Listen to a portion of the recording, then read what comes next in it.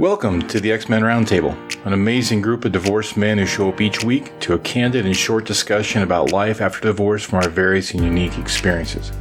I'm Jason Blount.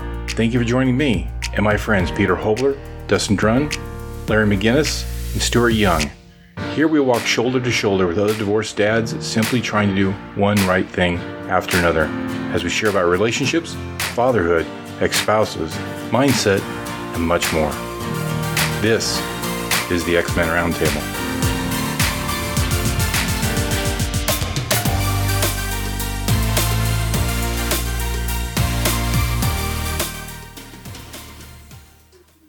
Hi, this is Peter Hobler, the X Factor, and this is our initial kickoff of a weekly roundtable discussion with the group we call the X-Men. And I've got my new and good friends, Larry McGinnis and Stuart Young with us. So before we begin, Larry and Stuart, why don't you just take a minute to introduce yourselves and just sort of state what your mission is, and then we're going to get into a pretty incredible topic in the realm of divorce about fear today. All right. Larry. My name is Larry McGinnis. I am representing X to Excellent. I deal with men who are at the coming out of an affair, who they have been involved in, thus leading to their own divorce. And we're now going to transition away from that part of your life into something where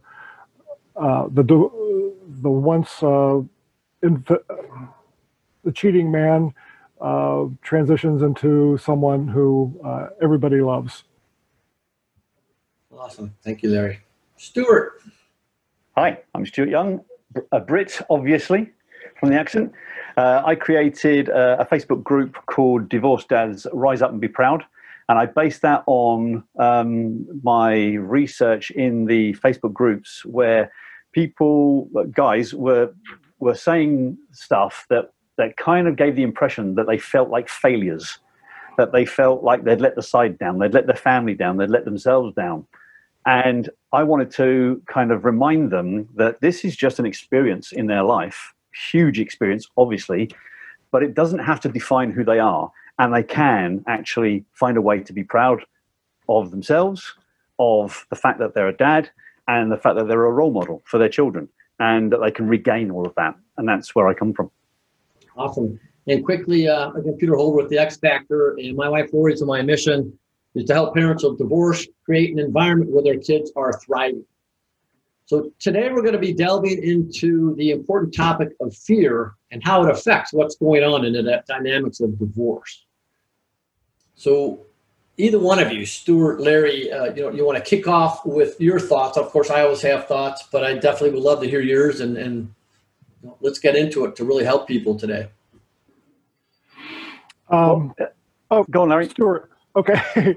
Well, speaking for myself, as a man who was involved in an affair, and it eventually got discovered by my wife.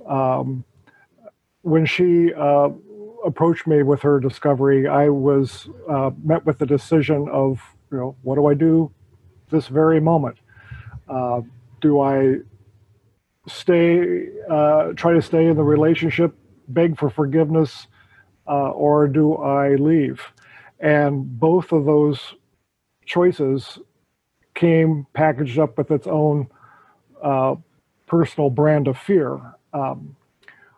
I was definitely afraid to stay in a relationship where I could no longer be trusted, where I had to constantly look over my back, where I had to maybe spend the rest of my married days groveling, or I could choose the fear of the unknown, leave the house and face the unknown, which turned out to be the choice that I made, and I felt the lesser of the two fears at the time. So the big fear of staying at the house drove me into action, I guess.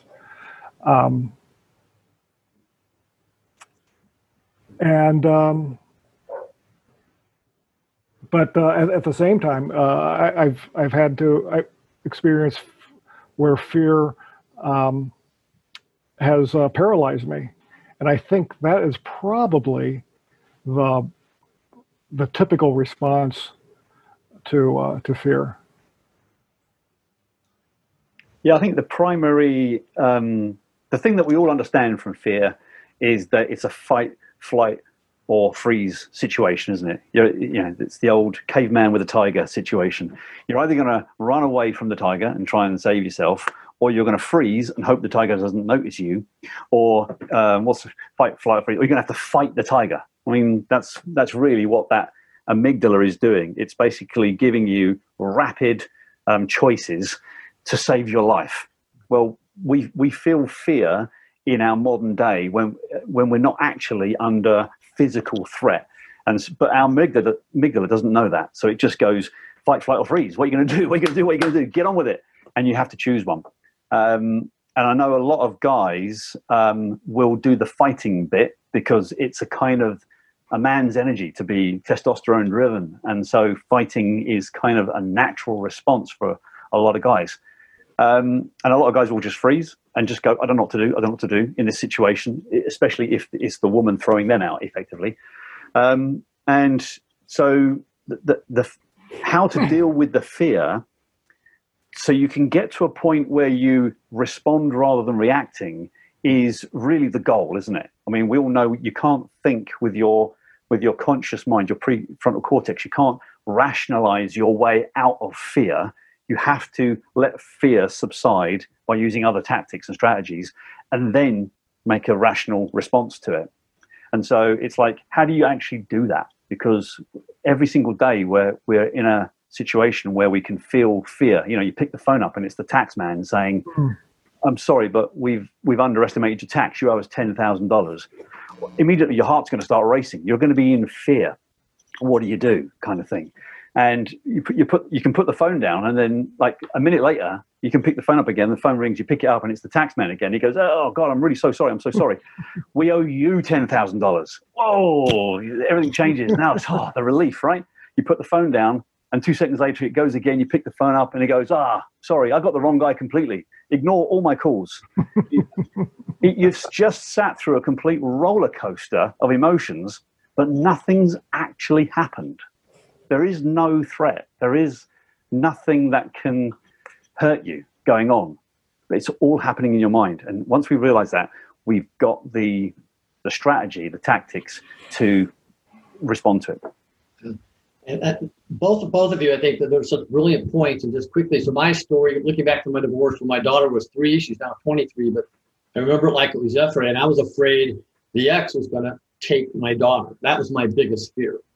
And I kept reacting to that fear. So I kowtowed, and it became terrible, and I became more and more miserable.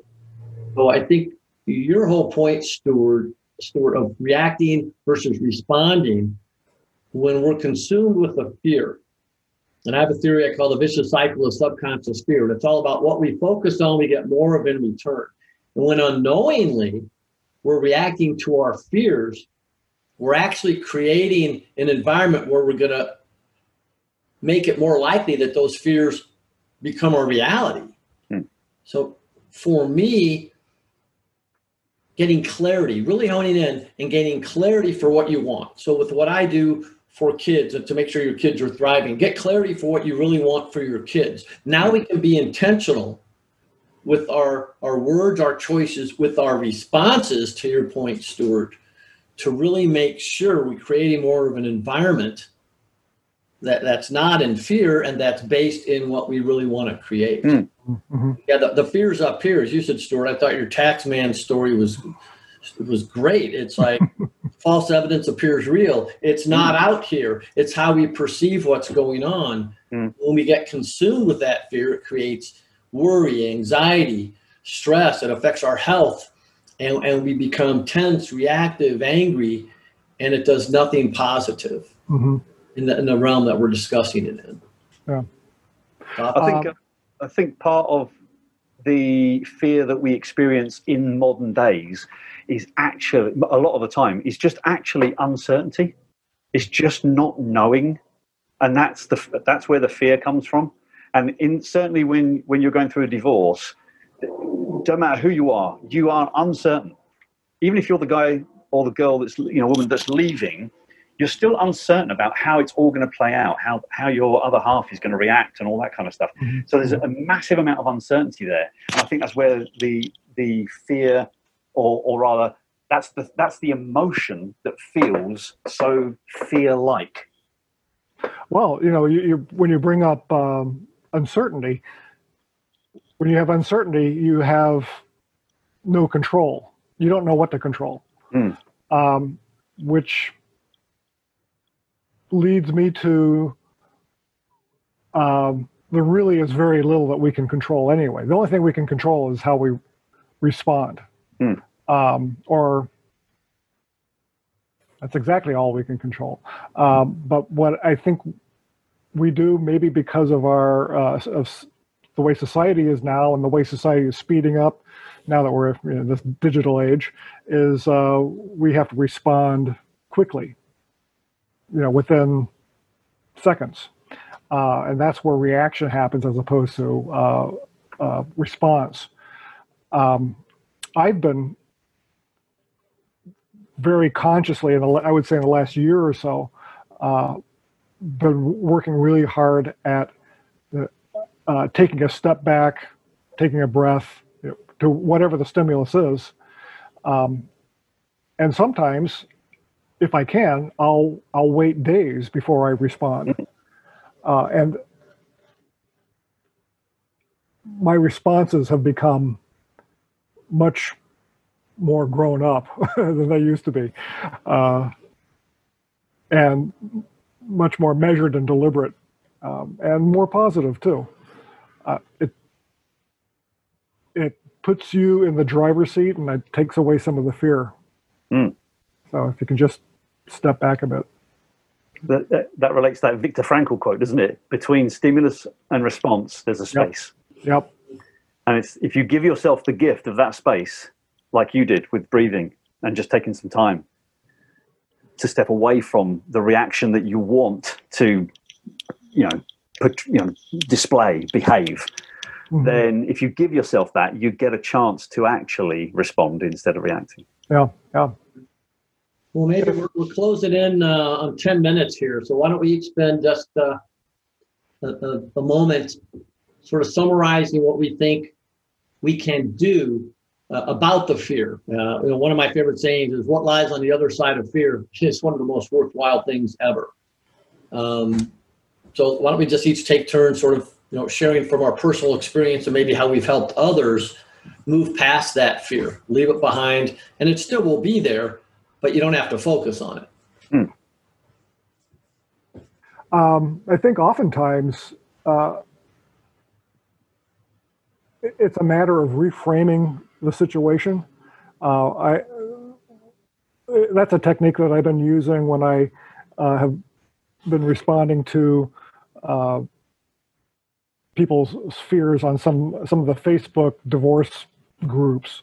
They're at the end of the rope, and they're miserable. Their parents don't understand them because the parents have been married for 50 years, and these guys get divorced after a few. And it's just taking their own words and just massage them a little bit. Don't change. Well, basically changing the meaning of the exact words that they're using, and it kind of gives them a different outlook on their situation. And so this reframing helps them back away from their situation, back away from their fear. Like that. Yeah, so I agree with Larry's take a step back, to give yourself a moment to think a bit more, to let your emotions calm down, and reframing exactly. That is exactly what I do all the time as well, by using different words. And there's a great Tony Robbins technique. I can't remember what he calls it now, but he basically dilutes the words that he's using. So instead of saying, God, I'm so angry right now about something, you can say, I feel uncertain right now. That has a different emotional feeling attached to it. And then if you just add one more thing to it by stepping away from it, which gives you a little bit more space, is to say, I'm noticing that I'm feeling. That way you become the observer of things, and you just took another step away from the actual feeling. So instead of saying I'm really angry, you can say I'm feeling uncertain, and then you can just add noticing. I'm noticing that I'm feeling uncertain. And then that just those two little things. I mean, there's lots more, but there's just those two little things, which are very similar to Larry's, can really, really give you that moment. Yeah, that's actually also a technique in meditation practice. As you're sitting there, navel gazing, a thought or a fear could enter your mind, and you just notice it as if it's an object. So, this is what fear looks like or feels like, and eventually that too dissolves. Mindfulness. Exactly. Yeah. Yep. And I find through heightened awareness, I've become to realize when I'm allowing my fears to be in control of my decision-making process, which is totally subconscious for me, but I will start feeling emotionally or energetically drained. So I use that as a trigger to go, whoa, wait a minute. I don't want what's happening. I don't want to feel this way. I don't want it. And I'll shift back to honing in on the clarity I have for and back in the day, what I really wanted for my daughter. And then that allowed me to shift my focus in order to create, via my words, my choices, my behavior, to create a calmer, more compassionate, more compromising, more giving environment with the ex in order to benefit our daughter. And I do that in every area of my life now when I feel the fear coming up. But it sort of starts with awareness. Okay, I don't want to feel this way. What do I want? And then I can shift away from that fear. But no, I think it was helpful for me. I hope it's helpful for you, Larry, you, Stuart, and certainly for all of you that will be joining us. And any final words before we call it a wrap, gentlemen? Do you remember the film Analyze This? I do. So Billy Crystal plays the psychiatrist and Robert De Niro plays the mafia guy that needs to have his head examined kind of thing. And I remember he's getting really, really angry. And Billy Crystal says, hit the pillow. And he gets his gun out and shoots the pillow. Hit the pillow. And it's a laughable moment.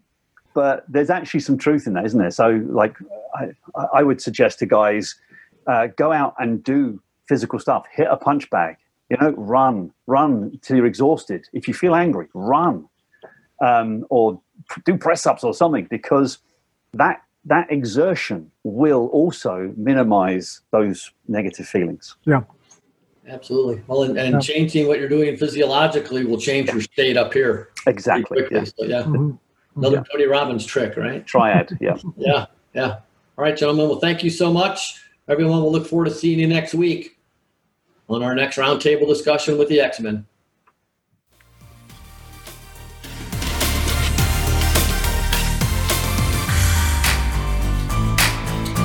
Well, I'd say that's a wrap. We hope that our time together has inspired you, lifted you up, and given you hope. We all know how difficult divorce is, and so we believe it's important to share these things and let you know that you're not alone. As a man, as a father, as a human being, it matters how you show up in this world. So hang in there. Now, if you like what you got out of this episode, please be sure and hit the subscribe button below and leave us a comment or review. Oh, and please be sure to recommend it to a friend as well. Now, for more information about this episode and about us X-Men, simply check out the episode description. If there's a topic you'd like us to cover or just want to drop us a comment or a question, you can reach us at thexmenroundtable@gmail.com. We'd love to hear from you, and we'll support you in any way that we can. Now, until next week, friends, this has been the X-Men Roundtable.